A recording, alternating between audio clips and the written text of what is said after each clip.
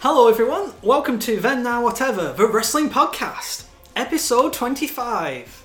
Yes, we're back again, it's us, the sky pirates of the podcasting world. It is I, your host, the genius of the pie, Duncan Joyce, and I'm joined as ever by my friend with, the yacht-based persona, whatever Michael Cole put it when he introduced Kyrie. It's Kyle Cambray. Hello. How are we doing, Kyle? I'm great, thank you.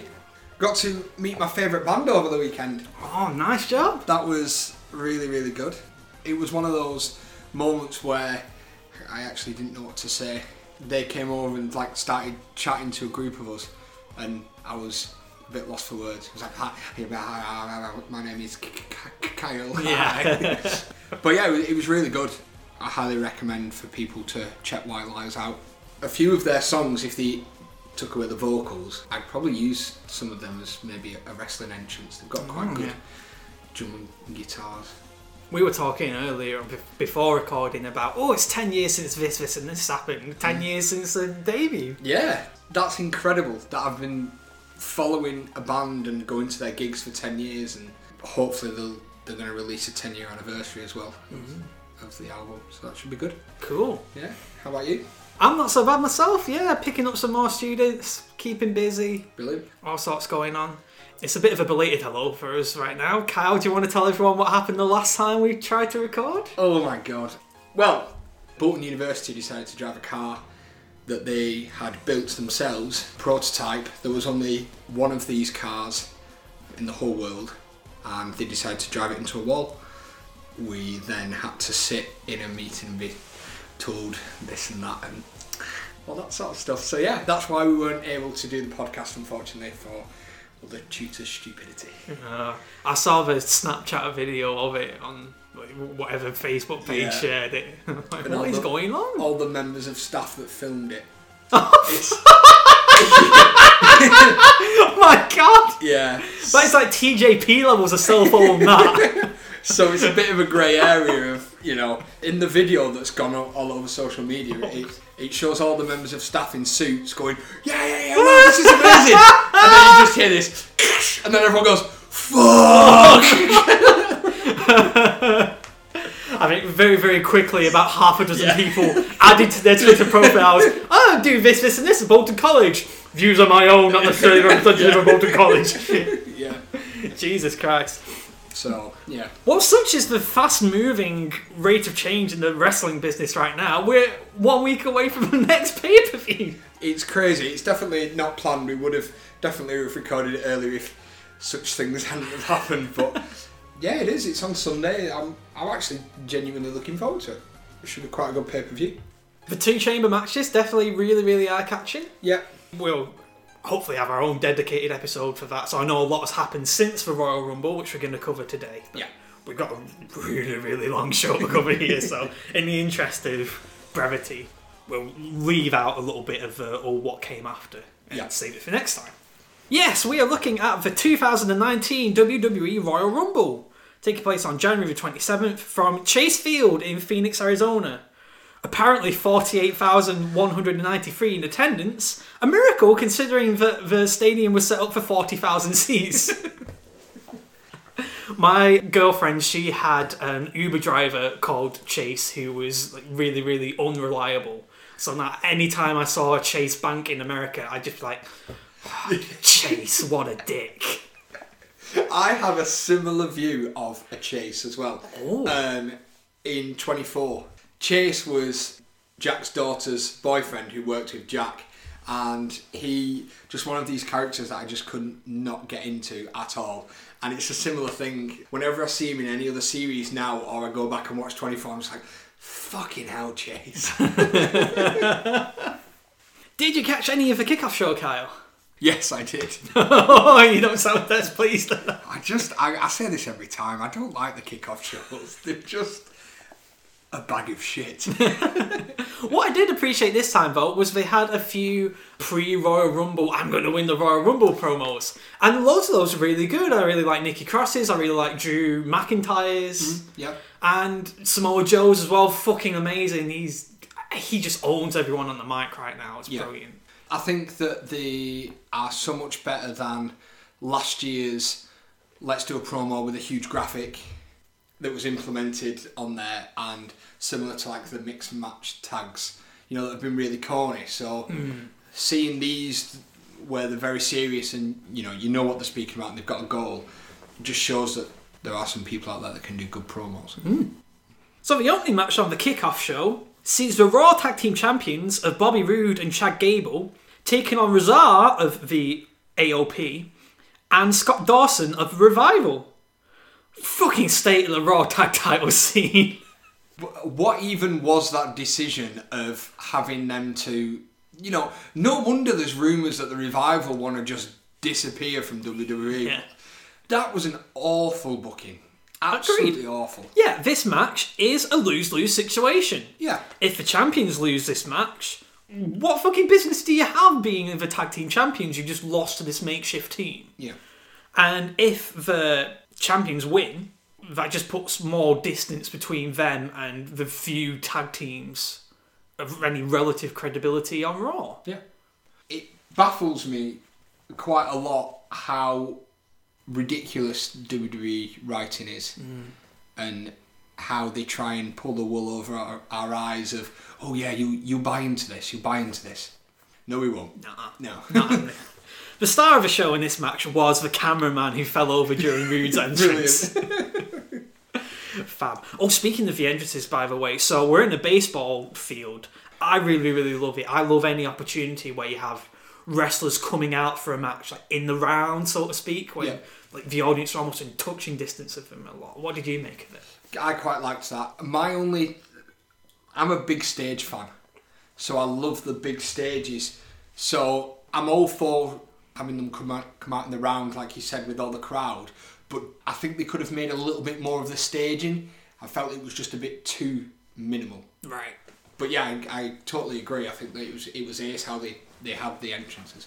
I think it was Bobby Lashley and Lio Rush cut a promo. They were just at the top of the dugout with Charlie and JBL. Yeah. And he looked like those really, really old school promos, like with the back to the audience, like you used to get on Superstars. And on the little stepping stages that you used to have. Yeah, that was fab. The champions have a poetry in motion into a monkey flip by Gable. That was neat. He followed it up with an ace sunset flip, leaping diving arm drag, and an old school style head scissors. A slingshot into a choke slam turns the tide for, well, not the challengers because the title's not on the line here. Yeah. But if they win, then the winning team gets a title shot. Again, a stupid rule. Yeah. Gable plays the face in peril. He turns a second choke slam into a hanging armbar spot and gets a tag to Roode, who hits a spine buster to the Arn Anderson lookalike Dawson.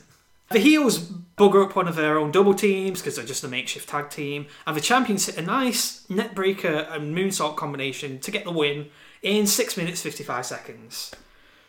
Yeah, weird story. Gable was good, but the heat on him was bad, I thought. Yeah, no disrespect to Bobby Roode, because I really do like Bobby Roode, especially his character that he has, but I feel like Chad Gable's wasted in a tag team now. He'd be so good as a singles competitor, and I feel like he would definitely win some gold. Could do with a manager, I think. Yeah, I just think his in-ring skill, he's good enough to be on his own. Yeah. We'll see. Match number 2 from the kickoff show was the United States Championship match. The champion Rusev, accompanied by Lana, defending against the former champion Shinsuke Nakamura. What do you make of Shinsuke's Strictly Come Dancing gear? Oh, God. I'm not a massive fan of Shinsuke anymore. I blame WWE. Yeah. Yeah, just everything with him at the moment. The way he's acting on camera, the way his matches are. I just think they don't know what to do with him. No.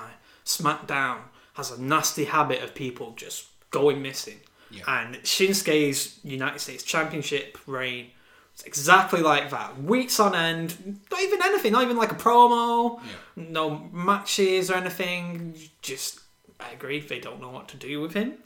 At least Rusev, the United States champion, tears his shirt like a real American.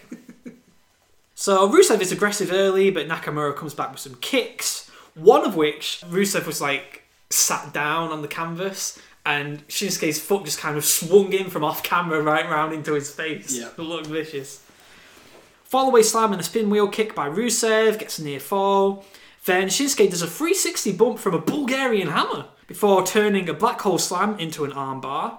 They struggle with the powerbomb counter to that. Yeah. They can't get the footing right and mistime it a bit. Landslide by Shinsuke, his old finisher from New Japan, gets a near fall. He goes to work exposing a turnbuckle, and Lana gets on the apron complaining about cheating. So then the obvious happens, and Rusev knocks her off by accident, allowing Shinsuke to hit the Kinshasa from behind to get the free and win his second United States Championship after 10 minutes and 15 seconds. As soon as Lana got up on the apron, I knew what was going to happen straight away. It was a match, it happened.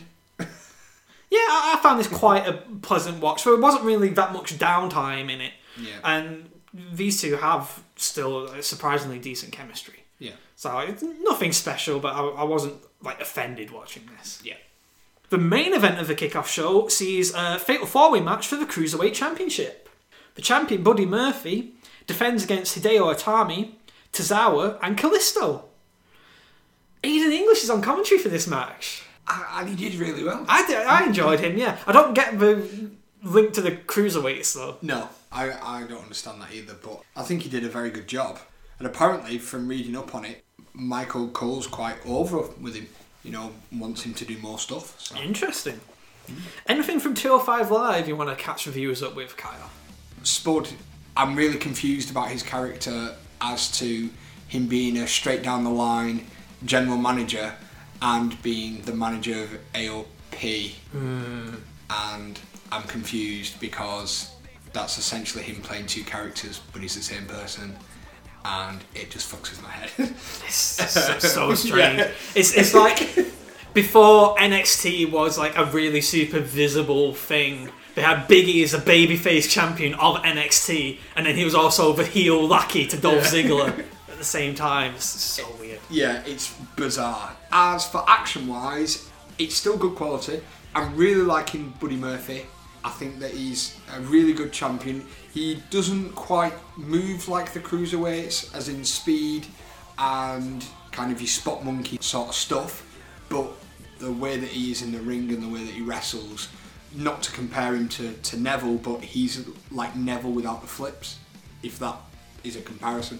My regular recapper of 205 Live is ill at the minute. He had to have his leg amputated, he got infected and stuff. So all our best wishes to Larry Sonka of 411 Mania, by the way. So I've been watching 205 Live firsthand, just to get a catch up on the storylines and stuff.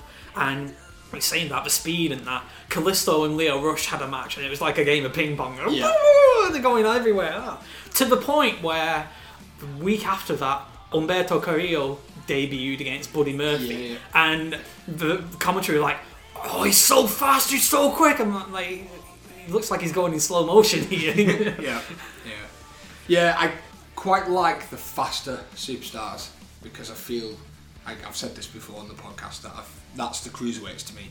Cruiserweights is speed, agility, spot monkeys, flips, all that sort of stuff. So if you give me a cruiser match with all that in, take my money. Yeah.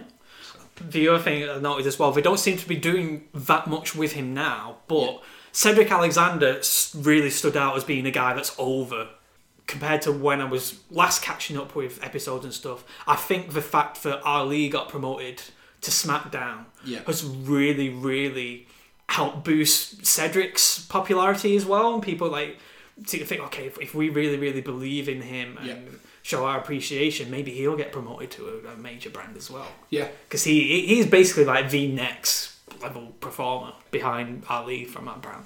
My only concern with the 205 guys, luckily with Mustafa Ali, is they've put him straight into the main picture and they've got him good. What I don't want to happen is, like, Cedric deserves now the push up, is they put him on Raw or somewhere and he just disappears.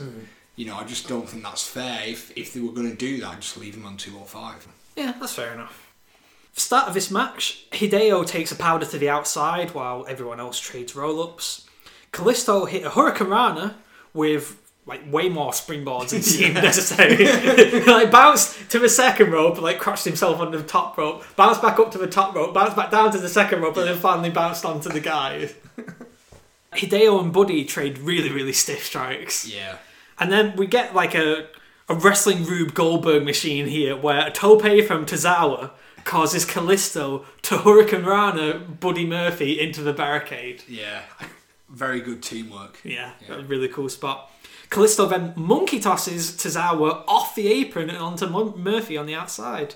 Tozawa counters the GTS and hits a tope headbutt onto Itami, which cues dives from all the other guys.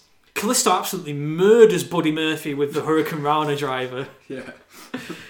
Tozawa hits Buddy with reverse Hurricane Rana, and Hideo kicks out of a Salida del Sol. Then a cavalcade of kicks follows up, which sees Nigel quip, "Bye bye bye, Caspid." And then the champ hits the Kamigoye and Murphy's Law on Itami to get the free and retain his championship after 12 minutes and 5 seconds. What do you make to the match, Kyle? I really enjoyed it. Really enjoyed it. There wasn't a point where I was off doing something else, which I find myself doing on the kickoff show. And yeah, I watched that from start to finish. I really enjoyed it. I really liked the ending. It was like move here, move here, move here. Buddy takes the scraps. It was a really good ending. I enjoyed the heck out of this too. Really nice match, full of moving parts, fantastic flow, lots of eye-catching strikes, and stunning cut-off spots. Yeah. The next episode of 205 Live after this, or Hideo Itami exit the company. He's done. Yeah. I think it's a case of they just didn't do anything with him. I think his injuries were the main thing. He picked up steam in NXT, got injured. Picked up steam in 205 and got injured again. I just think he's just highly unlucky. Whether he comes back in a few years, we'll see what happens. On to the main show with the opening video showing clips of past winners. With the opening video showing clips of past women. On to the main show with the opening video showing clips of past winners and past Royal Rumble moments and hyping up the ultimate prize and the chaos, change, challenge and opportunity of the title matches on the undercard. No fucking about here. Opening match for the SmackDown Women's Championship sees Asuka defending against Becky Lynch. Oh, I have waited years for this match. I am fucking hyped. Yeah. It's nice to see them kick off with a match like this, because it's always been up for debate of would you rather start the show or would you rather end the show? And, Finn Balor's always been one of those that have said, well, actually, starting the show, you want to get the crowd going, so having this to start it, good planning. Yes, and I really like having championship matches on the undercard, because then it begs the question, well, what could maybe happen with the challenger later on in the night? Spoilers. Becky Lynch is just for fucking business. Yeah, she's hit the niche market with the man shtick. She's hit more than a niche as well. I've seen loads of people outside of wrestling, like the bubble, who don't follow it regularly. They comment on Becky Lynch and they're like, oh, this looks cool. I think she's got a huge wave behind her at the moment, and I think that if she's very clever with this moving forward, I think that she will reach the pedestal of not needing to work for her boos and her cheers, i.e. Randy Orton. I don't think she's there yet, but I think she's very, very much on her way there. Did you catch the ring announcer getting a little bit too into it, announcing Asuka? No. He went all Robert Plant. He was like, Asuka! Come from the land of the ice and snow. No. Oh, God. Bloody hell, Greg Hamilton, rein it in, lad. How did I miss that? Jesus. Both competitors scream at each other after getting their first takedowns. Asuka has a great block for Becky's uppercuts, and Becky caught one of Asuka's kits just so they could pelt her with forearms. Really cool. That's nip and tuck in the brawling at the opening goings here. Asuka hip taps Becky off the apron, but Becky replies with a big boot off the apron, and then the Bexploder into the barricade. They kind of lose their positioning a bit when Becky tries to disarm her. Yeah. And Asuka's just flailing, kicking like a baby. And then yeah. Becky dodges a hip attack, but Asuka locks Becky in the Asuka lock in the ropes. So Becky replies with a disarm her in between the turnbuckles. Yeah, nice. A bit more issues with the aim here as Asuka's dropkick barely hits Becky. But she replies with a nice German suplex and a hip attack for a near fall. Armbar by Asuka gets transitioned into an Asuka lock attempt, but Becky gets the ropes, leading to them going splat on the floor, trying to suplex each other off the apron. Yeah. Ouch. And look, really, really painful. Yeah. Super exploder by Becky, but Asuka still kicks out. The top rope leg drop is then dodged, and Asuka tries to disarm her, so Becky locks in the Asuka lock. The disarm her is then countered into them trading pin attempts, and then Asuka does that great thing where she pounces on someone like a lion and turns it into an armbar, and then she transitions it into the Asuka lock, and then bridges over into the cattle mutilation Asuka lock. And fucking hell, Becky taps out. Asuka retains after 17 minutes and 10 seconds. As soon as the result happened, I kind of had an idea of what was coming next. Yeah, it was a very enjoyable match. Sort of what I expected from both of them, giving it their all, really. Yeah, I don't think I've got any negatives to say about the match. No. It's a great opening match. Fantastic intensity. It's a really good, tooth and nail fight. They always had replies to each other. Yeah. Asuka goes off the apron, Becky goes off the apron. Asuka steals Becky's finisher, Becky steals Asuka's finisher. Asuka does a finisher in the ropes, Becky does a finisher in the ropes. Yeah. They're just so evenly matched. I had a few instant qualms to Becky tapping out, but if they did have to have her submit, at least it was to something as disgusting looking as that finisher from Asuka. Holy crap. It did not look pretty. No. And of course the other thing is Asuka won this championship in a ladder match thanks to outside interference. So this kind of legitimises her reign a bit more now. Yeah. So this is very useful for both. Useful for Asuka in terms of establishing a title reign, and useful for Becky in terms of encouraging people to speculate on what her future approach is going to be. Yeah. Even if Becky had have won the match, I think people would have still speculated. That's always a fantasy spot I wanted. Another champion entering the Royal Rumble to force a unification match or something. Yeah, that would be so cool. Yeah, when they had it was Cena and Orton with the World and the WWE champions. That's the way I wanted them to do that. That would be really good. But the problem is now the rosters are too big. I don't think we could ever go back to just the one champion. Yeah. Unless you brought out a few more lower tier belts. Cracky, we're already a third of the way through the show. How about some NXT UK TakeOver thoughts? Fucking amazing. Yeah. And I'm very proud of myself. I got Steph to watch it from beginning to end. Oh, wow. You know how difficult that is. Yeah, so that's a success. She enjoyed it as well. Nice. So it was only down the road as well in Blackpool. Got it, Michael Cole was 5 minutes from London. Yeah, very enjoyable all the way through. There was a few results that maybe weren't the right choices for me, but I'm looking forward to see where they go with it now. Yeah, highly enjoyable. There wasn't a match I openly disliked on there. Tag title match I think was my favourite. Yeah. Enjoyed the no DQ match. Mastiff with a bloody Arabian press just out of nowhere. Was not expecting that. Yeah, that was my biggest shock for how much I enjoyed that match. Yeah. I didn't think that I would enjoy the match, and yeah, it was brilliant. Yeah. Finn showing up, awesome. Felt a bit sorry for Trav, but we'll have to see what they do with that. Women's title match, loved it. Main event was a bit of a Frankenstein match, really. I love the opening goings that they just kept on a bit too long. Yeah. If they'd have gone home 10-15 minutes early, I think it'd be much more fondly talked about. Yeah, and then I quite like the surprise. It's one of those cliffhanger comic book moments, isn't it? You know, everything else finishes and then boom, this is how we're going to finish. Looking forward to seeing where that goes. Yeah, it was quite nice to have this show, really, because I was getting a little bit fatigued with NXT. The double bill format was taking it out of me, and I just stopped watching as it happened. Yeah. Because I don't know what it is. Like when you have a double bill of 2 1-hour shows as opposed to a single 2-hour show. Yeah. Just the energy, it's a bit more sapping because like you reach the top of hour 1, you're like, okay, it's done now. Get to go on and do something else. Like, oh no, wait, there's more. Yeah, I know what you mean. Another issue of mine, which I'm glad that they've now decided to do takeovers in the UK, is I'm not a fan of the pre-recorded.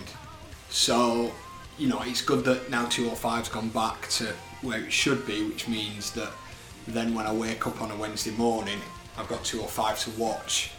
Whereas NXT UK, the results have already come out before that airs. NXT, the results have already come out before that airs. I mean, I still watch them, but it just puts me off watching them because you already know what's coming. So I just have to watch the matches, seeing how good they are, but knowing the results. So at least having an NXT takeover, you can sit there and you can watch it, not knowing what's going to happen. That's true. Yeah. Oh, we get a trailer for Fighting With My Family, Paige biopic. I so want to watch this. I actually wrangled a couple of tickets to a free preview screening a week on Monday. Jeez, that's good. In Manchester? Yeah, the Showcase cinema stuff in Gorton.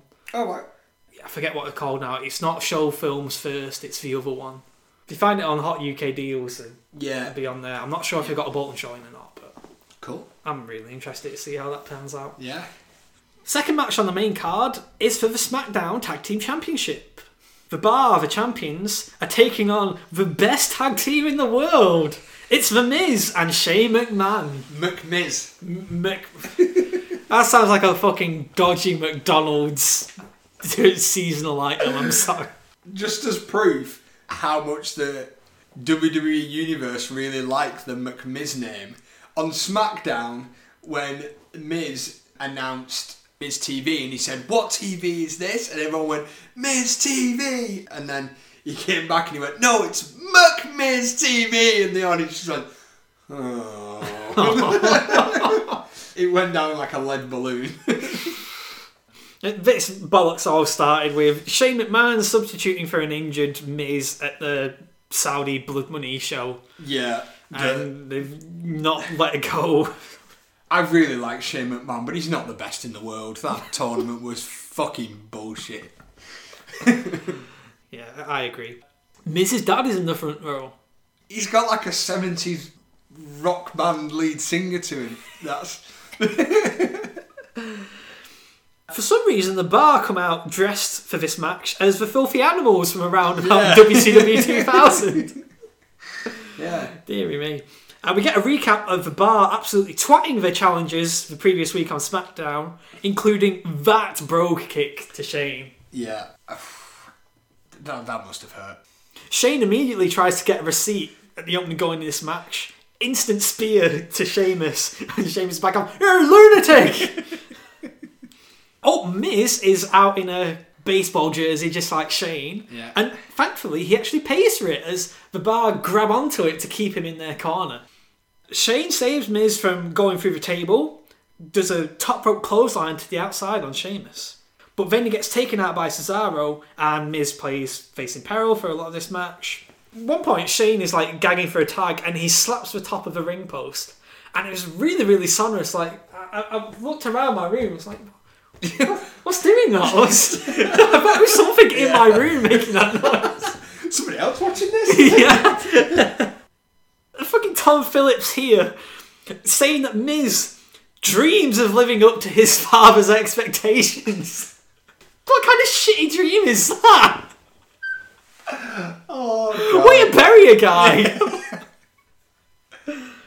A really nice bit where Cesaro tries to swipe Shane off the apron and Shane just hides around the corner of the post clinging on. Like, yes! People should do this more! Yeah. Because it worked and that allowed Miz to get the hot tag to Shane. Shane does his crappy punches. Shane does what Shane does.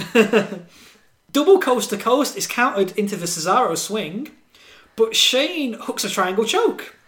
Miz then shoves Cesaro into the brogue kick, hits a skull-crushing finale to Sheamus, and Shane hits the shooting star press to Cesaro to get the win. And we have new tag team champions. Yes, Team Daddy Issues win after 13 minutes and 20 seconds. Their first reign as tag team champions, obviously. Yeah. I am ashamed to say this. I really liked it. I Really? enjoyed it. Just because I really like The Miz. You know, his character. You hate to love him and you love to hate him. You know, it's that sort of shtick with him. My only thing with the match is when Cesaro has hold of Shane with the brogue kick, he's there forever and ever and ever. Like, if you're going to brogue kick him. But they had to wait for The Miz to get in to push Cesaro and that just put it off kilt a little bit. But it was a good finish. Really good finish. Yeah, fair play for the finish, but this match really didn't do anything for me. I'm kind of bored of Shane. It's only been 3 years, but I'm just sick of him already. Yeah, I'm bored of the bar. I think that's Really? what mine was, yeah. Ah. I've never been a Sheamus fan, so it's going to be hard for me to pull on board. I like Cesaro. I think Cesaro's brilliant. I do have a sense of anxiety thinking about the bar wrestle because apparently Sheamus does have a very serious neck injury. Yeah. I'm like, so when are they going to start winding him down then? Because like he's just like went on somebody's podcast or something. It might have been his own like fitness YouTube channel. Like, oh yeah, I got that fucked up neck injury that Edge had that made him retire. I'm still grand to go though. Are you? Wow. All right. Maybe Edge needs to just give him a call. Yeah. Look, buddy. Next, we get a recap of Ronda and Sasha Banks' promos from the previous week's Raw. And then Charlie interviews Sasha, and Sasha says that she's just going to make Ronda tap and stuff. What is with Charlie Caruso going all late 90s Mean Gene Okerlund with a really harsh interview technique? Like, we've got really mixed messages coming into this feud here. So you have Ronda telling Sasha that, oh, you need to stop coasting on your own hype. Show me some passion. And then in this interview, Charlie's all like, yeah, no offence and all, but I've been talking to everyone. I think that you're going to lose because you're too emotional. Like, Yeah. which way round is it? Yeah. I think sometimes, depending on how much freedom the wrestlers get, I think they sometimes tie themselves in knots. You know, the writers will give them, go with this, go with that, but then the words that come out of the mouth might not necessarily be what was planned. And I think sometimes, like with this, you know, which is which, I just think that they tied themselves in not so much that they were like, there was no investment. Really strange build to a pretty exciting sounding match. Yeah. Third of the main card with the Raw Women's Championship on the line. Ronda Rousey defending against Sasha Banks. I love the early goings where Ronda makes it plain as day. She's got counters ready for Ronda's armbar. Yeah. Makes a big show of it. And in response, Ronda nicks Sasha's pose. Takes the piss out of it. Yeah. Very good. Three Amigos by Ronda Rousey. That's countered to a backstabber and the armbar gets blocked again from Sasha. Rousey punches the post and Sasha hits a suicide dive to gain control of the match. That spinny whirly bird Samoan drop by Ronda is apparently called the Piper's Pit now. Ah, okay. Yeah, we'll buy with that. That gets countered into a really vicious over-the-shoulder arm lock. Yeah. Like Sasha knees the post of the nearest arm and then bends the opposite arm back over Ronda's own shoulder blade. Yeah. That's amazing. Really, really painful. Oh, then the Banks statement, but that gets countered to Piper's Pit. Both women keep focusing on the arm, working towards their finishes. Ronda catches Banks' suicide dive and locks her in the armbar outside. Sasha, of course, taps out knowing it means nothing. Yeah. And that makes Ronda realise, oh shit, I got to get her in the ring. And then Banks is able to regain the advantage. She undoes her sleeve. Her arm is bothering her so much. Yeah.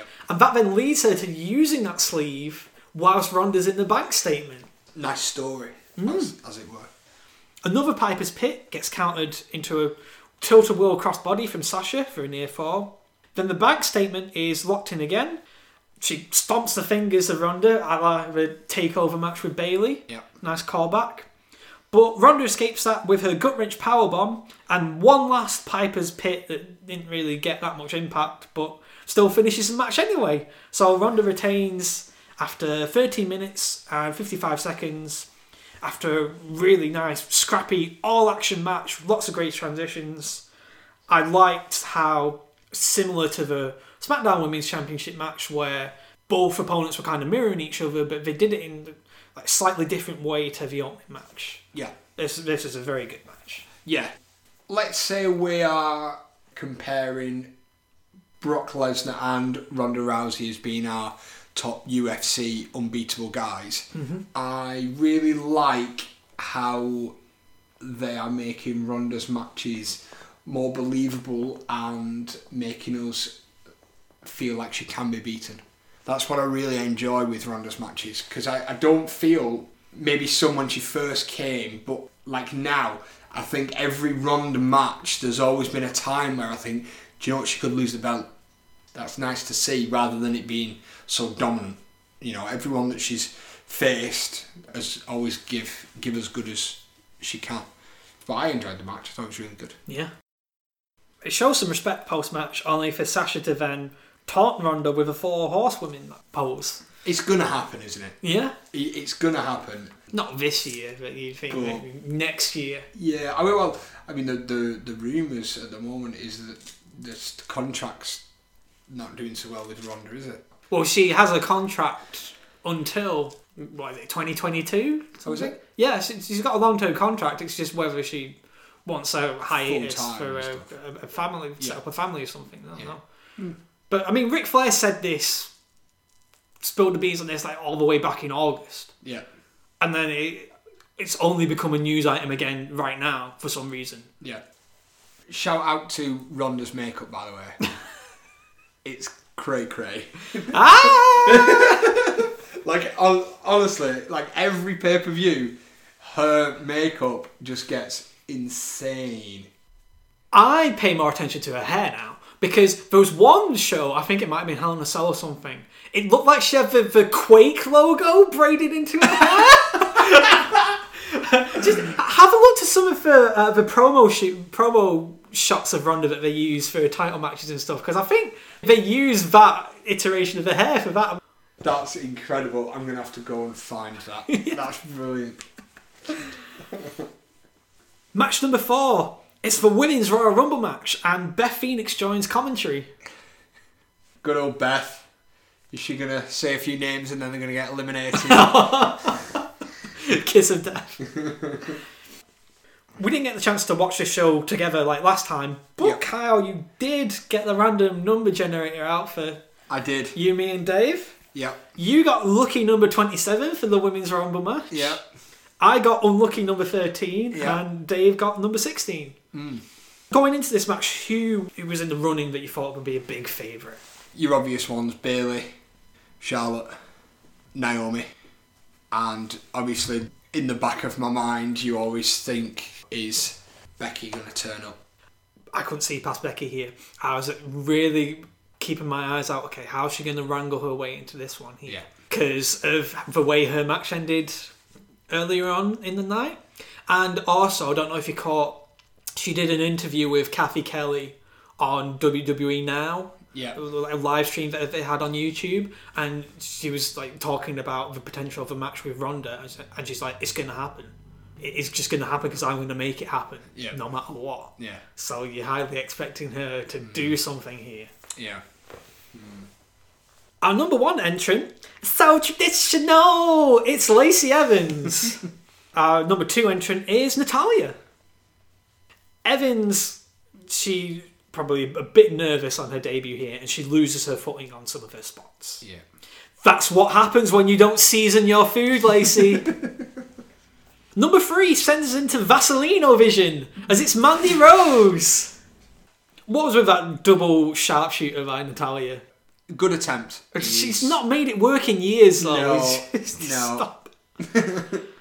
Number 4 is Liv Morgan, who is immediately eliminated by Natty, as the Riot Squad are now apparently 2019's Job Squad. Yeah. Seriously, Natty's beat them all like a drum all throughout the winter. Yeah.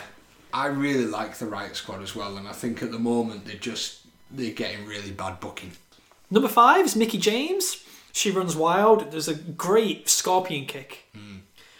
Number 6, Ember Moon. She does a double springboard crossbody onto the pile. Number 7 is Billie Kay, but she refuses to enter until Peyton is going to arrive. Yeah. I don't know about you, but it's really weird hearing her speak now. She just sounds like a Monty Python Australian. Yeah. Like, oh, I'm not entering until Martha and Peyton's in! You're not going to get me in that ring! I know what you mean. Graves has got this gimmick of obsessing over Mandy Rose, and I loved it when Renee just flat out has enough of his bullshit and just calls him a pervert. Yes. Number 8, Nikki Cross Echibanya Billings! She wallops Billie Kay into the barricade and crossbodies everyone in the ring. Yeah. Does a nice regal cutter to Ember Moon. Oh, number 8 is Peyton Royce. And she goes straight for Nikki. Number 10 is Tamina, and you can hear the air get sucked out of the building when she arrives. Yeah. Super kick and superfly splash to Cross. And then she super kicks Mickie James out. Number 11, fucking yes, Xia Li, who goes Mortal Kombat on everyone. Yeah. I love it. It's one of my favourite moments from last year's Mae Young Classic. Xia Li and I think we call her Karen Q on the show, but she sometimes goes as Karen Me. Yeah. I think she has actually reported to the Performance Centre herself now. Right. But yeah, the fucking square off with a traditional martial arts pose, and they actually start the match with martial arts, and the crowd mark out. It's brilliant. That's cool. Go and check that match out. You just need the Mortal Kombat character select screen. You know, where they go back and forth. I like that little bounce Callisto used to do.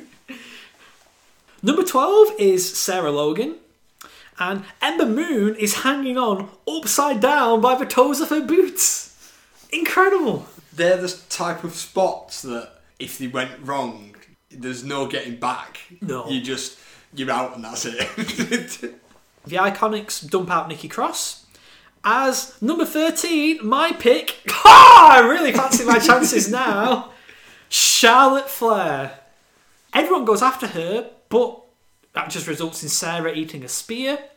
And then a double basement dropkick by Lacey eliminates both of the Iconics. Yeah.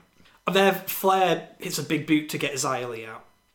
Number 14, Kairi Sane.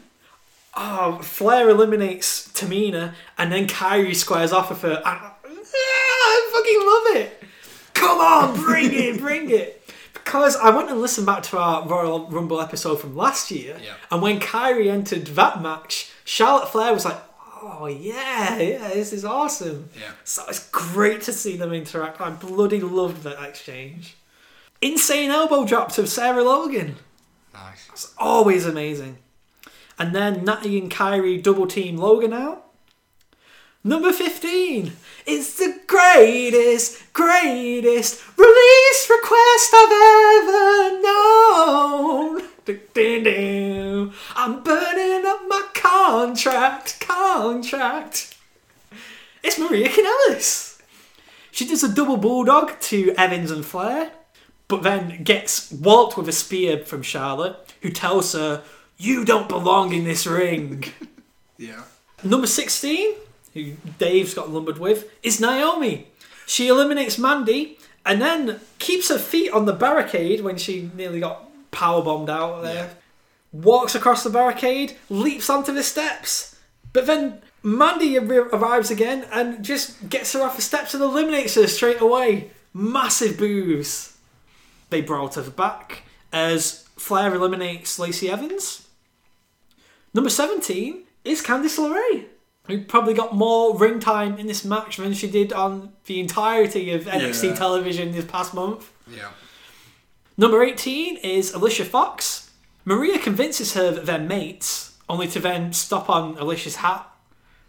I cannot stand Alicia Fox. I thought it was a bit cringe, this spot. Yeah. Number 19, it's the American Ninja Warrior, Casey Catanzaro. Go and look her stuff up from a Mae Young Classic. Yeah. Fox eliminates Maria.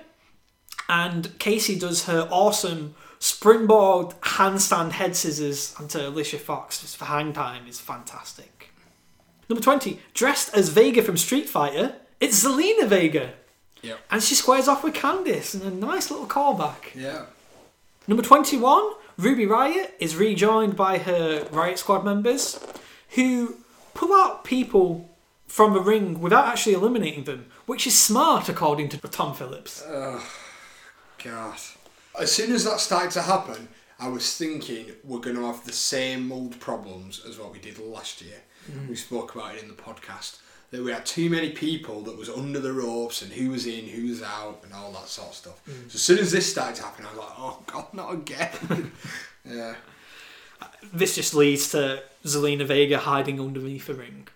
Ruby eliminates Alicia, and then a double powerbomb by Logan and Liv into the barricade allows Ruby to toss Candice out as well.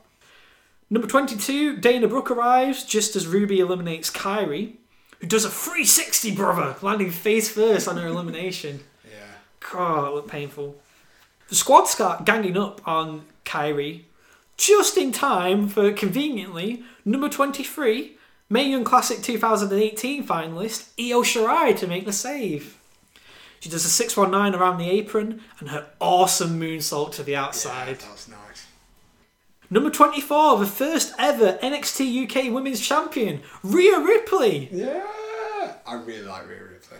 She's awesome. Casey's nearly eliminated, but her feet never hit the floor, so she climbs up from the post like a spider monkey, only to get eliminated by Rhea pretty quickly. Number 25, it's Rainbow Xena Warrior Princess, Sonya Deville. I like Sonya as well. Yeah. She's cool. Rhea dropkicks Dana Brooke out, and then Zelina reappears from underneath the ring to get chased by Hornswoggle. Everyone loves Hornswoggle. Hornswoggle chases her all the way back in the ring, which causes Rhea to eliminate Zelina. Number 26, massive pop for a returning Alexa Bliss. She does a moonsault double knee drop to Ember, which looked painful but cool. Yeah. And after an initial struggle, she gets Sonya Deville out of the ring. Number 27, it's your pick, Kyle. I bet you're ecstatic here. There ain't no stopping us now. It's Bayley. Another big pop, and she cleans house, eliminates Ruby Riott and Rhea Ripley. Rhea took another nasty looking bump there. Yeah. I was so pumped. I was like, oh my God, I'm going to win. I'm going to win. Number 28 is Lana. Her ankle is still fucked up from that fall that she took in the first match. She tries valiantly to join the match, but breaks down in the middle of a rampway and trainers start checking on her. Number 29, Nia Jax is out and she literally kicks Lana while she's down. Yeah. Amazing. Yeah. Jax eliminates Io after kicking her out of midair in the stomach. God, yeah. It looks so painful. Natalya, who's been in an impressively long time, is able to deadlift Nia Jax. That is some feat. Especially after like 50 minutes of wrestling as well. That's like Cena Big Show level. Yeah. Like, impressive. Incredible. Nia stands her ground and eliminates Natty Vo. Number 30, the co-winner of the Mixed Match Challenge, is Carmella. And then soon after, Becky Lynch arrives. She pleads with Finlay in the rampway who's checking on Lana. Let me in, let me in. And Finlay obliges! And Becky has replaced the injured Lana! Fucking yes! Finlay got a huge pop with that.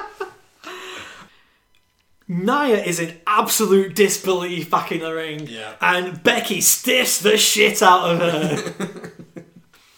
After a dramatic fight on the apron, Alexa gets Ember Moon eliminated. And then we get a Bay Mella reunion as they gang up to eliminate Alexa Bliss.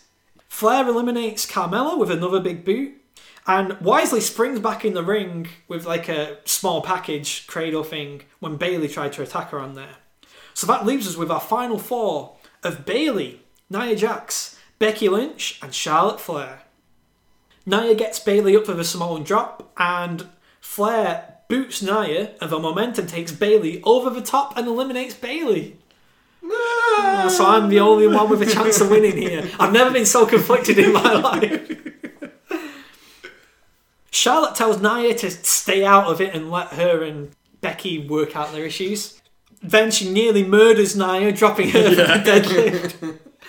They repeat the spot to get Nia on the apron, and Becky from the outside of the ring pulls Nia off to eliminate her. Yeah. But then, oh no, Nia throws Becky off the steps and injures Becky's knee.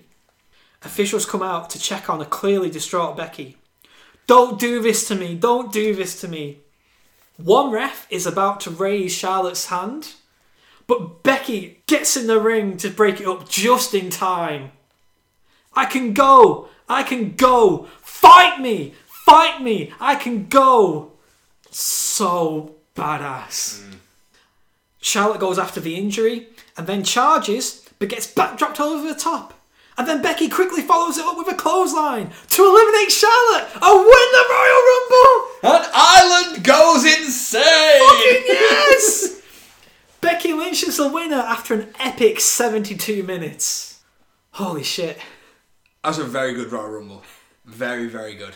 Everything after Lana came out was absolutely gold. Yeah. Tremendous storytelling.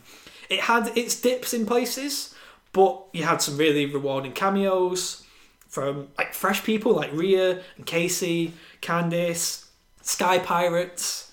You had Charlotte and Natalya and Ember with kind of like the glue that kept the match together. It's just really, really good. Yeah. I enjoyed the heck out of this. Yeah, I totally agree with that. I really appreciated how they kind of moved away from the legends like last year. Yeah, I think they had to do the Legends last year with it being the first. I think now that it's on its own 2 feet, they can kind of go with their own people now. Yeah, they've done a really good job. Definitely, for me, the most rewarding Royal Rumble victory in 15 years. Yeah, I'll go with that. I literally screamed out loud at like 2 o'clock in the morning seeing Becky win. Someone next door going, what the hell was that? Yeah, I think that the last rewarding Royal Rumble win. Redacted. That was mine. Mine was 2002. Oh, of course it was. Jeez. To be fair, come on. Nobody expected that. Oh, really? Really? So, a few stats and figures from this year's Women's Royal Rumble. The Iron Women. In 5th place was Mandy Rose with 25 minutes and 50 seconds. What the hell? I wasn't expecting that either. Number 4, Lacey Evans in 29 minutes 20 seconds. Decent. 3, Charlotte Flair, 50 minutes and a second. Good. Definitely one of the MVPs of this. Number 2, Ember Moon, 52 minutes 23 seconds. And another really strong showing. And the Iron Woman of this year's Royal Rumble, Natalya, lasted 56 minutes and a second. That's really good considering that she's part of the old guard. Good effort. Yeah, that beats Sasha's record from last year as well, I believe. Right. She's making history, Kyle. History! As far as eliminations go, in joint 4th place are Nia Jax and Bayley, who got 3 eliminations, one of which was with the assistance of someone else. Joint 2nd were Ruby Riott and Rhea Ripley, who got 3 individually by themselves. And the top eliminator in this year's Royal Rumble was Charlotte with 5. Woo! Woo! We then get a plug for Golden Crisp by WWE's resident cereal experts for New Day. And there's apparently a sweepstakes to go to Fastlane. Interesting. Then we get the video package for the WWE title match. It highlights the new Daniel Bryan and his straight veg society. Fuck's sake. I love it. It's amazing. Vince smacked AJ across the face with a slap trying to motivate him. And he kind of sounded like Stan's grandpa from South Park. God damn it, Billy! I want to see the animal! Massive props to Daniel Bryan for saying that a future with AJ Styles as champion is an ignorant future. One day after AJ went on some dipshit MAGA podcast, being all confused about the Gillette commercial. Did you see the promo that Daniel Bryan cut on the Royal Rumble burger? Yes. On the pre-show? What the fuck? This is why I really don't like the new Daniel Bryan. What? Sacrilege! Oh my god. No. It's real life Daniel Bryan times 1,000. It's fucking ridiculous. I really, really don't like it. Oh my god. I think it's amazing. All those promos that he cuts where he looks like the guy from the Aqualung vinyl sleeve by Jethro Tull. He looks like someone's vegetable has just become human. Like some gardener has just picked a beetroot up and Daniel Bryan's just grown eyes and it's like, oh my god, we've got to eat healthy now. I will admit though, with the burger promo, it felt like a bit of a logical loophole or whatever. He's like, look at this burger, all of these animals that have died for your greed and all this, and he stomps it on the floor. It's like, okay, so all those animals have died in vain then. Yeah. Give that to a homeless person, as someone who can't afford to live by an environmentally sound lifestyle. Yeah. It feels a bit like to me when you get those sort of environmentalists that block the road to protest fossil fuels, thus causing everyone on the road to be stuck in standing traffic and burn more fossil fuels than if it had just been left to go about their journey. You know? Yeah. I know what you mean. Oh, so that's about 2/3 of the way through the show. So before we get to the WWE title match, let's talk about the night before, NXT TakeOver Phoenix. What's your feelings on that show? I really enjoyed it. I really, really liked the outcome of the Ricochet match. I thought that was my favourite match. That was really, really good. New tag team champions. That's nice to see. I'd like to see where they go forward now with Undisputed, because they did an interview with Adam Cole and he was saying that 2019's their year to win everything. Well, they're now 2 belts down. So let's see where that goes. I was a bit gutted there was no Velveteen Dream. I know he was there in the audience, but I really liked to see him wrestle. But yeah, overall it was really, really good. Aleister Black, Ciampa wasn't the main event that I wanted it to be. It just lacked a little bit than your usual TakeOver main events. But overall, I'd still like 4.8 out of 5. Like, right. You know, it's still a ridiculously good show. I have to say, didn't really stand up compared to other takeovers for me. Tag title match was my favourite. Fucking incredible. Yeah. The chemistry that they had together, the crowd was super, super into it. And then the crowd just seemed to die after that for really, really large parts of the show. Cassius Ohno, Matt Riddle didn't really do anything for me. Nobody bought that Cassius could win. Ricochet, Johnny Gargano, yeah, I quite enjoyed it. Not up to the standard of other Gargano or other Ricochet matches, I felt. Like, they had a bit too much of the, what Voices of Wrestling would call the theatre kid stuff, where they're doing sequences and like, is that really like a naturalistic reaction? I'm not quite sure. So I was a little bit hesitant on that. Women's title match I really, really enjoyed. Not quite up to the standard of other Shayna title matches, but still nice work. And yeah, the main event I quite enjoyed again. I don't know about like NXT main events now. They feel a little bit too long in the tooth. Kind of like the NXT UK one. The main events now feel like a show in itself. The match itself is now so long and there's so much stuff that happens in it that it could just be like a Sunday night heat. You know, that they did. The main event just feels like it should be on its own without anything else following it, because you're already tired, ready for the main event, and then when the main event comes, it's then so long. You just, I understand where you're coming from with that. On to our fifth match of the main card, with the WWE Championship on the line. Daniel Bryan defending against AJ Styles. Big back body drop early on by AJ Styles.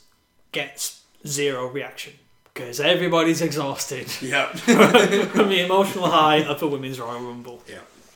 Bryan flapjacks AJ into the ring post and starts to work over the arm, including a nice butterfly suplex turned immediately into a short arm scissors, which again gets no reaction. Dropkick and the pump handle backbreaker put AJ back on the front foot, and he starts targeting the leg, thinking towards the calf crusher. Yeah. Dragon suplex by Daniel Bryan gets a near fall. They're really pulling out some very different kind of offense in this match. Yeah, it's just weird that the offense that they're using is what a normal audience would be going, ooh, that's good, ooh, that's good. But it's just flat, just really flat. On the outside of the ring, AJ blocks an Irish whip and does the Asai moonsault reverse DDT from the barricade. Yeah, nice. That's incredible. Springboard 450 eats knees, and Bryan hooks the label lock, including fish hooking on the face. Now, come on, Bryan, do unto others as you would have do to your animal friends. Yeah. It's not. It gets countered to the calf crusher, but Bryan gets the ropes. He starts going all Charlie Murphy on AJ's arm and stuff, but his leg gives out. Yeah. And then AJ flips out of a top rope superplex, hits a banana split buster, and locks in the calf crusher again. They fight for ages over a backslide, like, before AJ gets a brain buster, which gets a near fall. With both men down, out comes craft beer specialist Eric Rowan. Oh my word. Bryan kicked the referee by accident, which allows Rowan to come in with the Kerry Von Erich claw. It's a claw, Kyle. A claw! Nothing can stop the claw! Run, boy, run! Save yourself! Fucking hell! It turns it into a choke slam, which allows Bryan to get the win and retain his championship after 24 minutes and 35 seconds. Immediately after the match, Bryan hits the running knee to get the exclamation point that the Yes Movement is dead. Long live the Straight Veg Society! Oh my word. Thoughts on the match in general? Wasn't one of the best AJ Styles matches I've seen. Daniel Bryan wrestled the way that he would normally wrestle for me.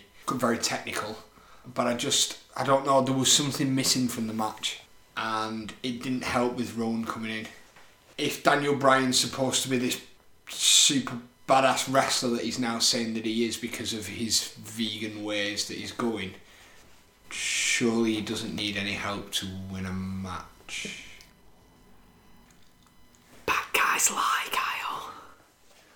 Fuck bad guys. Yeah, I don't know. I wasn't a fan of the match, and I'm not a fan of the storyline at the moment. I take it you're not a fan of the Hemp WWE Championship as well, then? No, that can get fucked. Jesus Christ. Right, I tell you what I really don't like, and there's a word for this, so some of our scientific listeners might know the word of it, but what's it called when you just don't like small holes or small stones? Oh, yes! Jesus Christ, it creeps me the fuck out looking at that belt. Oh, shit, who was it now? Somebody was on... I think it was on Graham Norton. And it was like, I have a phobia of like sponges because they have lots and lots of tiny holes in them. I have something called trypophobia, which is if you were to no, not tripe. No, but it is related to tripe. Yeah, and I may be mispronouncing it. Some people say trypophobia, some people say trypophobia, Yeah. but it is basically the fear of holes. And when Wait a minute. Holes. No, but you're okay with a single hole. No, you like a single hole is fine, isn't it? How does that work? a single hole is okay, yes. Yes. I guess. But a hole next to a hole. When they're like smashed next to another hole, and then there's like another hole on top of it, and then another hole there, and they're all like a hole. Have that in your head the next time you look at the belt. There was one glitch, I think it was on one of the MLB The Show baseball titles, and took like one of the players' faces and it inverted it into its own skull, and it was it's just like this like inward spiking of skulls with these eyes coming out of it, and it gave me nightmares. Oh my god. Oh.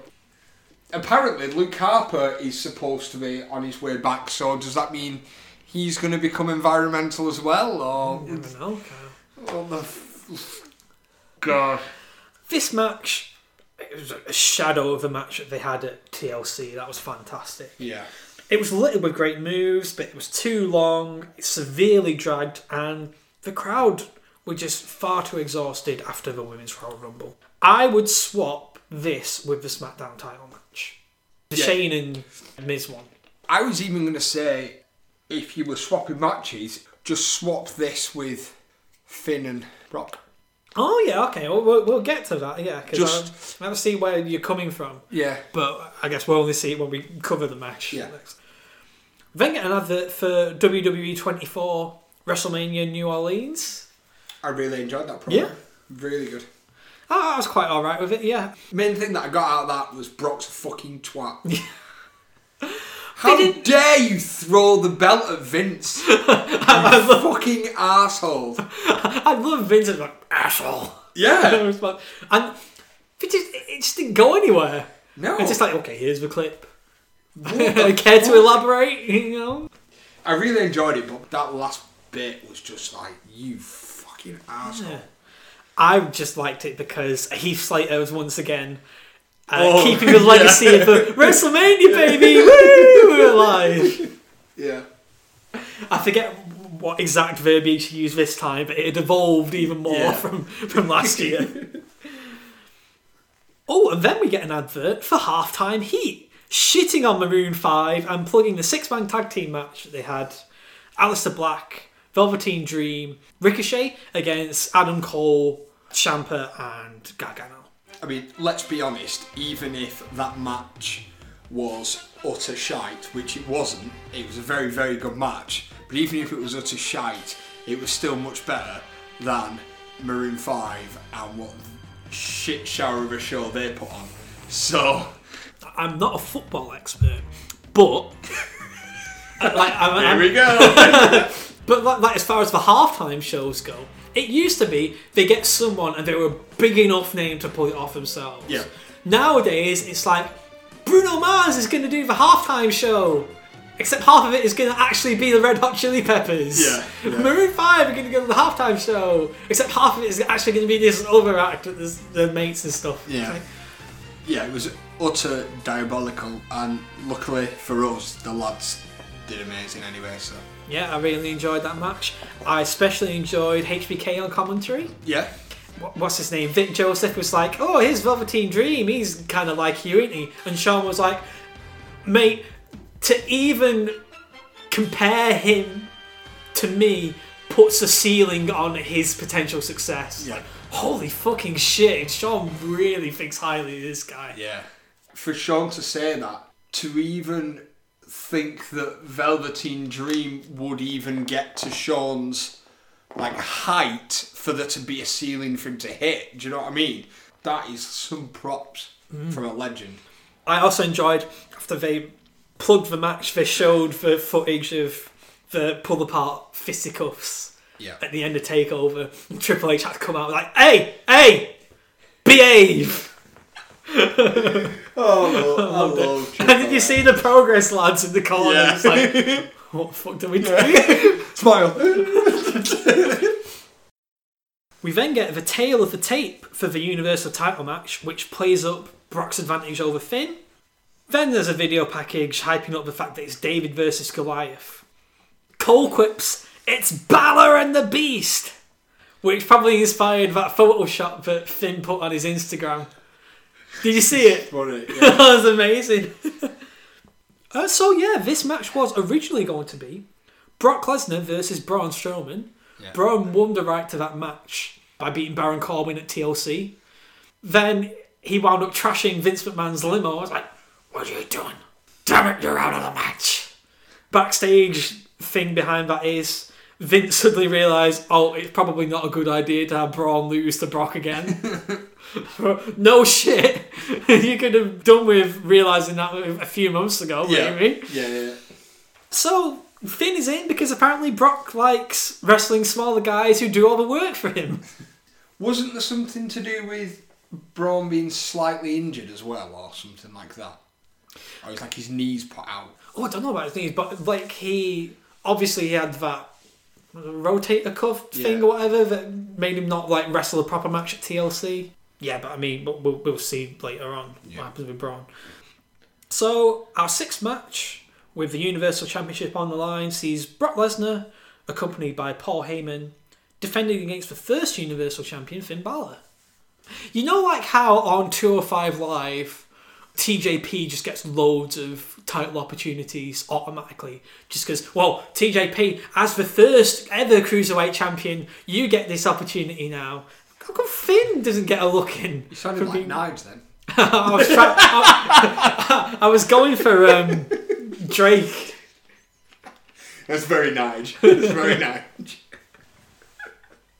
I don't understand that, and that's a frustration of mine with the main roster. Because Finn's definitely good enough, but at the moment, Vince is running it, Triple H isn't, so that's the issue. Yeah. Finn wastes absolutely no time getting to work in this match. Double stomp to the back of Lesnar's shoulders, but then just one belly-to-belly suplex sends him all the way outside the ring. Oh, he drives Brock's stomach into the corner of the announce desk. Love a good storyline. Do you know who the last guy to take advantage of that was, Kyle? Triple H! When he shaved his head. Yeah. I can beat him because I have less hair. That buys Finn some time before Suplex City comes back into play. Finn gets a sling blade before getting absolutely clattered with a clothesline. Brock's stomach is too fucked up for him to do the German suplexes. Tries the F5, Balor turns it into a DDT for a near fall. Then 3 tope con hilos in a row, the shotgun dropkick, and the coup de grace.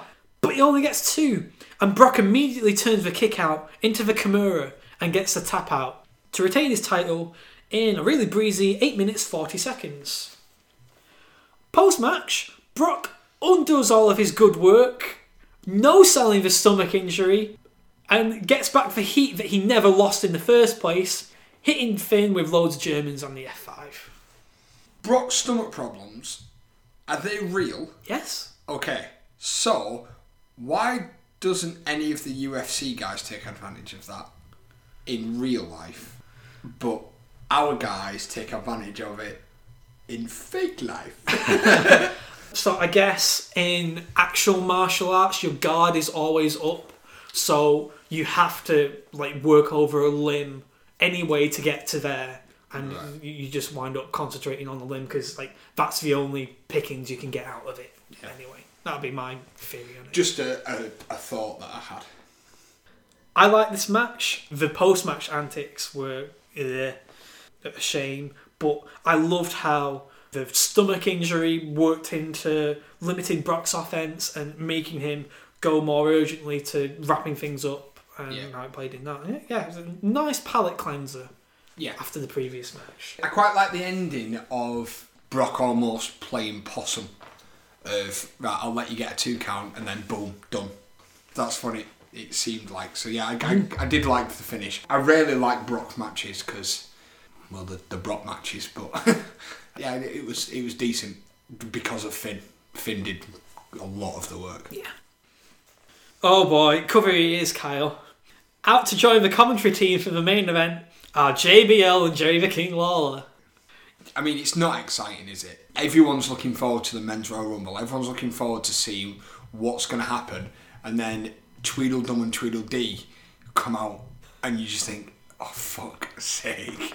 What absolute nonsense are these 2 idiots going to talk about?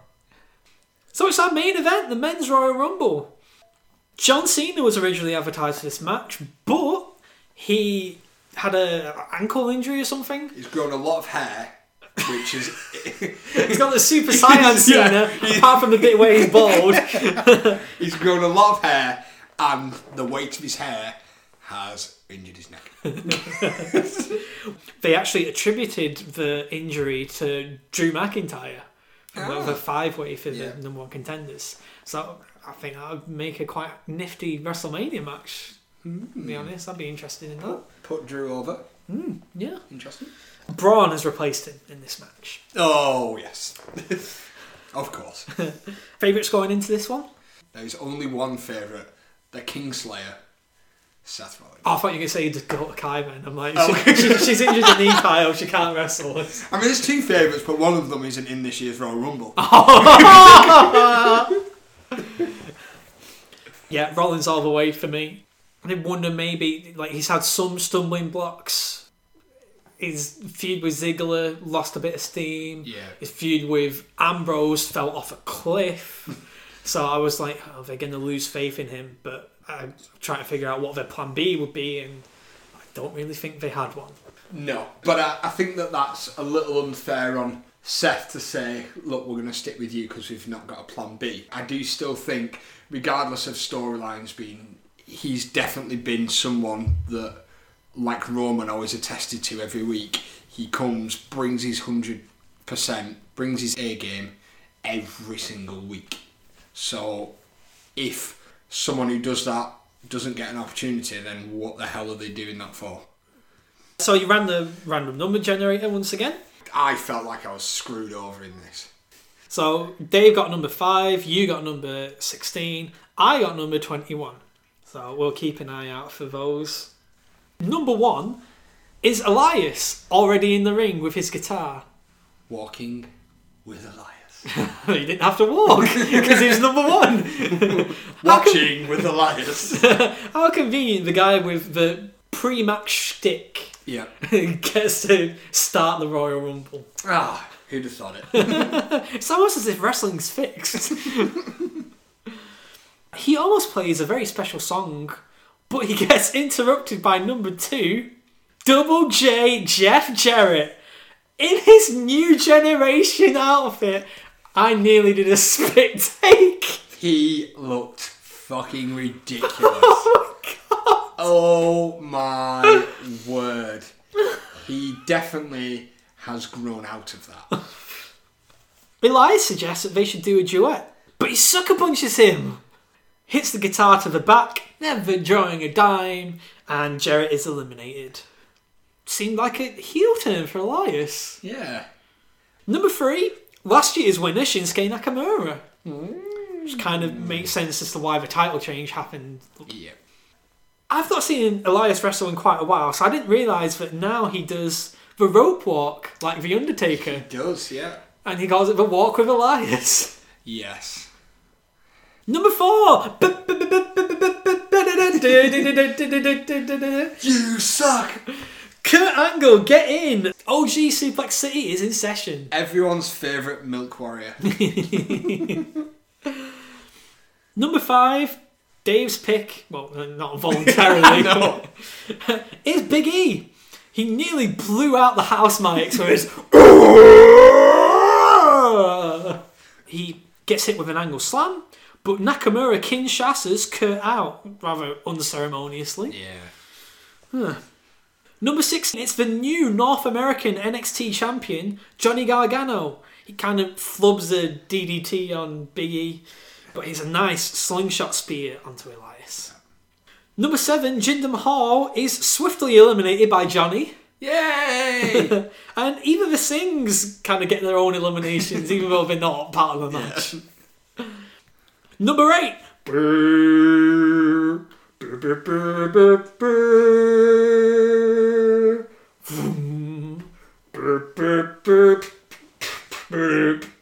Joe.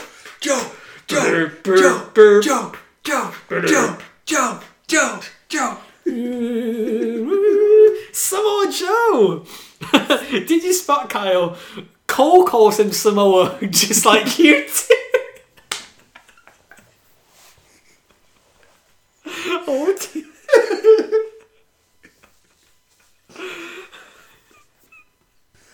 Oh, he does his awesome walk away from someone's crossbody. That is brilliant. I love it. And he eliminates Big E. Number 9, Kurt Hawkins escapes the Coquina clutch by Joe and hides under the ring. Yep. We've had this spot already, come on. Number 10, Burn It Down! It's the hot favourite, Seth Rollins. Oh, yeah.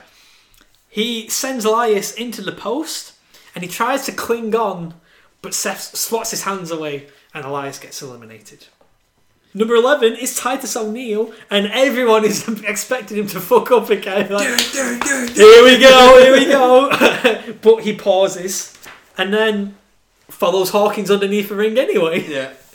Hawkins chases him all the way back in the ring and low bridges him out. Then Joe eliminates Hawkins. Number 12 is Kofi Kingston, and number 13 is Mustafa Ali. Goes straight for his rival Samoa Joe with an X Factor, and then eliminates Shinsuke Nakamura after stealing his come on spot. I liked that. Big elimination for Mustafa. He does a sweet tornado DDT to Gargano as well. Number 14 is Dean Ambrose. Goes straight for Rollins. Kofi's nearly eliminated, but he kind of tumbles around the apron like to get back in. Dean blocks Johnny's slingshot spear with the Dirty Deeds and then eliminates Gargano. Number 15, No Way Jose is in his conga line, gets eliminated straight away and immediately rejoins the conga line. I loved it. Number 16, Kyle, it's your pick.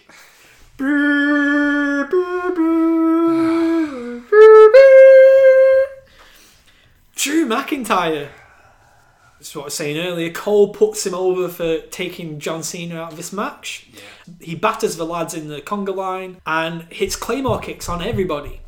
Number 17 is Xavier Woods.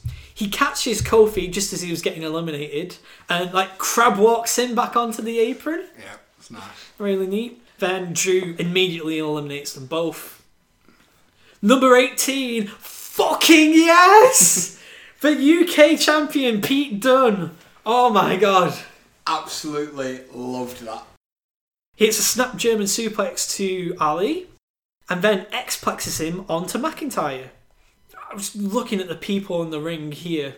So many dream matches. Yeah. Like Pete and Seth, Pete and Drew, Pete and Mustafa. Pete and anyone. Don't inject it into my veins. And then immediately another one comes out as number 19 is Andrade. Yeah. He counters the bitter end with a DDT. Number 20 is Apollo.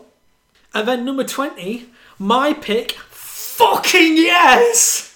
No pick is ever truly good! No pick is ever truly oh! I knew you think you're never good! Alistair Black! Get in! He hits a double quebrada onto Seth and Pete Dunne. And he knees Ali out of midair. Then hits the Black Mass to eliminate Dean Ambrose.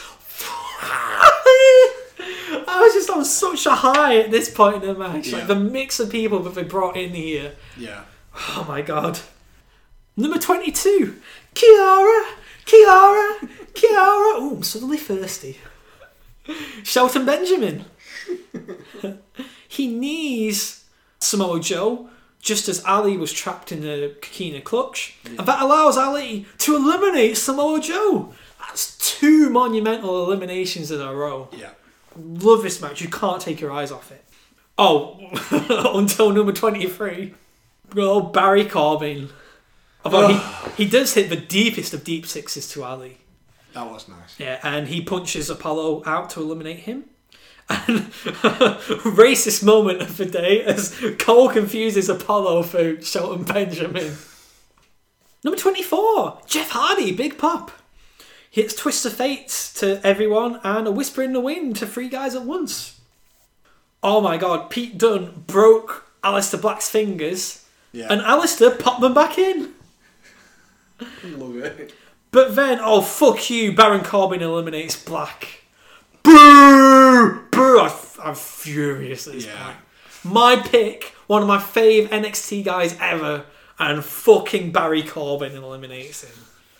A Claymore kick saves Baron from a finger snap by Pete, and Drew eliminates Pete Dunne. Number 25 is Rey Mysterio, and he gets fed to Andrade by Corbin. I'm sure every time I see Ray, he's getting skinnier and skinnier and skinnier. Oh my god, he's been so amazing. Yeah, like the next time I see him, he's going to turn sideways and just disappear. Like, where the fuck has he gone? Amazing. Imagine like the Paper Mario games, but you're wrestling. You just turn to the side to dodge. Yeah, what the fuck has he gone?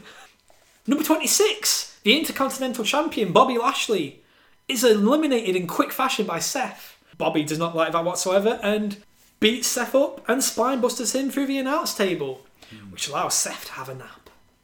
No Seth sleeping chance though. Nope. Because everybody knows what's coming next and everybody wants what's coming next to happen. That's the difference between an audience wanting something to an audience not wanting something. Number 27, it's Braun! And he eliminates Corbin and Benjamin. Then Drew eliminates Jeff Hardy. As number 28, Dolph Ziggler arrives, to the surprise of no one, despite him claiming in interviews earlier on in the week that he was on hiatus from WWE. However, he is now on hiatus. Drew headbutts Braun, and that's enough of a distraction for Dolph to sneak in and eliminate Drew. Now, I know that Drew was my pick, but yes! The problem was, when Drew came out and I knew he was my pick, I just knew that he wasn't going to win. Oh well. Oh well. Awkward silence on commentary as JBL name drops AWE's latest signing, Chris Jericho. God. Number 29, Randy Orton. Then they get a massive Tower of Doom spot involving Braun, Andrade, Ray and Ali. And then Braun collides with a ring post which sends him to the outside. Yeah. Number 30, the other half of the winning Mixed Match Challenge team, R-Truth, gets battered in the middle of his rap by Nia Jax. And she enters the Royal Rumble instead. Holy fucking shit! Now, apparently, she fucking leathered R-Truth. Nia is battering everyone. This is great. The intrigue here, everyone's on tenterhooks, like what is going to happen now. She even eliminates Mustafa Ali. It takes a super kick from Dolph, a 619 from Ray, and an RKO by Orton for Ray and Orton to be able to double team her out of the ring. On the second attempt. Yeah. Because she's still in the apron and Ray's like, fuck's sake. Yeah. Amazing. Orton then eliminates Ray, and then immediately from behind, Andrade eliminates Orton, which pairs us down to our final four. Dolph Ziggler, Andrade, and still outside the ring recuperating are Braun Strowman and Seth Rollins. Everyone powers on Braun when he finally gets back in the match, but he powers up and tosses Andrade out of the ring to eliminate him. Seth then sneaks back in while Braun eliminates Dolph, only to get chokeslammed. The power slam is escaped, and Rollins headlocks Braun onto the apron, a la Redacted in 2004. Yeah. Then curb stomps him into the apron to eliminate Braun and win his first Royal Rumble match in 57 minutes 35 seconds. Burn it down!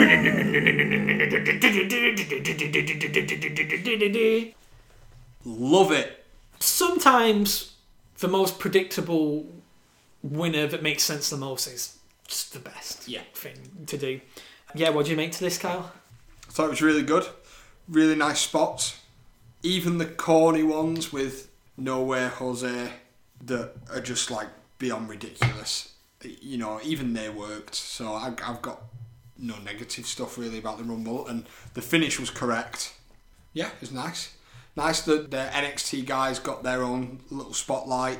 I think they got eliminated at the right times.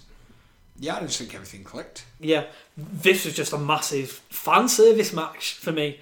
There was a great mix of guys involved. There was a bit more filler in the field as opposed to the women's match, but that just led to some really nice light-hearted spots that really appreciate this late in the evening.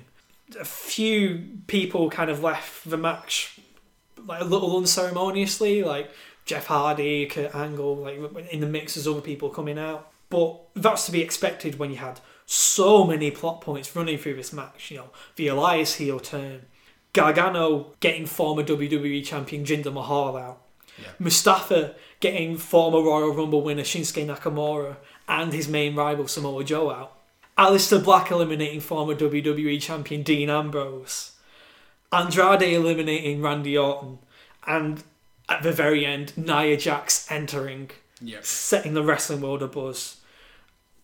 Ace way to close the show. Yeah. Really, really pleased with it. 100%. I think the Women's Royal Rumble delivered the story better at the end and more of like a feel-good moment. I think this match used the field of entrance a bit more than the women's did. Yeah, the Women's Rumble was very higgledy-piggledy until the last run, whereas the men's was planned out from the beginning. So as far as the top performers of the match go, the Iron Men, lasting the longest. In 5th place, Drew McIntyre, lasted 20 minutes and 6 seconds. 4th was Andrade, who lasted 22 minutes 31 seconds. Then Joe in 3rd, lasting 23:43. 2nd was Mustafa, who lasted half an hour. And number 1, the winner, Seth Rollins, who lasted 43 minutes 26. Brilliant. As far as eliminations go, in joint 5th were Mustafa Ali and Baron Corbin, each getting 2 out. Joint 3rd are Rollins and Samoa Joe, each got 3 eliminations. 2nd, Drew McIntyre with 4, and then in 1st place once again, Braun with 5. He's very quickly on his way to matching or beating Kane's record of most eliminations. Yes. Yeah. Especially if this greatest Royal Rumble is going to be canon now. Which I'm not amused by. No. If they're going to make the greatest Royal Rumble canon, what about the corporate Royal Rumble from 1999? Yeah. What about the SmackDown Royal Rumble for 2004? Yep. # justice for corporate Rumble. Yeah. Final thoughts on the show, Kyle. What was your favourite match from the night? Who was your standout performer? Favourite match of the night, I'm going to go old school and say it was the Men's Royal Rumble. And my standout was Mustafa Ali. I just think that since he arrived on 205 and his progress through 205 up to the main roster, the stuff that they gave him during the Rumble, you know, his stuff after the Rumble, he's just getting better and better and better. So he's my MVP of the Rumble. This is a tremendous show. Much like last year, the 2 Rumble matches delivered, but the undercard had much improved from last year. I really enjoyed the Universal title match. Both the women's title matches, excellent. WWE title match had its moments. It was like an exhausting point. So it was only really the tag title match that I was like neither here nor there about. Yeah, I find it really, really hard to pick between the 2 Royal Rumbles or the SmackDown Women's title match for match of the night. I think I'm going to just edge it with the Women's Royal Rumble because I've never seen, you know, like a culmination of a story come off so well in so long. The standout performer for me, this was the Becky Lynch show. Yeah. Excellent match with Asuka. The emotions that she drew you in with at the end, she's standing up to Charlotte even though her knees hurt, just unbelievable. She's the talk of the wrestling world for a reason. Yeah, I've got to agree with that with regards to storyline and saying that Becky's the main winner of the Rumble. That'll wrap up the show for this time around. So remember, you can follow us on Twitter at TNW Podcast or on Instagram at TNW_podcast. You can keep track of all of our news. Subscribe to us on SoundCloud, Apple Podcasts, Stitcher Radio or Spotify. Give us a rating or review. It will help us work our way up to the algorithm. We're still on Facebook, apparently. I see us every now and again. I got a free advert credit to promote one of our posts, and they slagged me off. There's distressing wording in this. You might want to change it. What was the distressing wording? I don't know, but I took out pros and cons, and it didn't complain after that. Okay. Maybe it's confusing cons for convicts or something. Retweet us, give us a share. We also have a Ko-Fi tips jar, ko-fi.com/Venna, whatever I think it is. So it's on the links to our Instagram page anyway, so you can find that.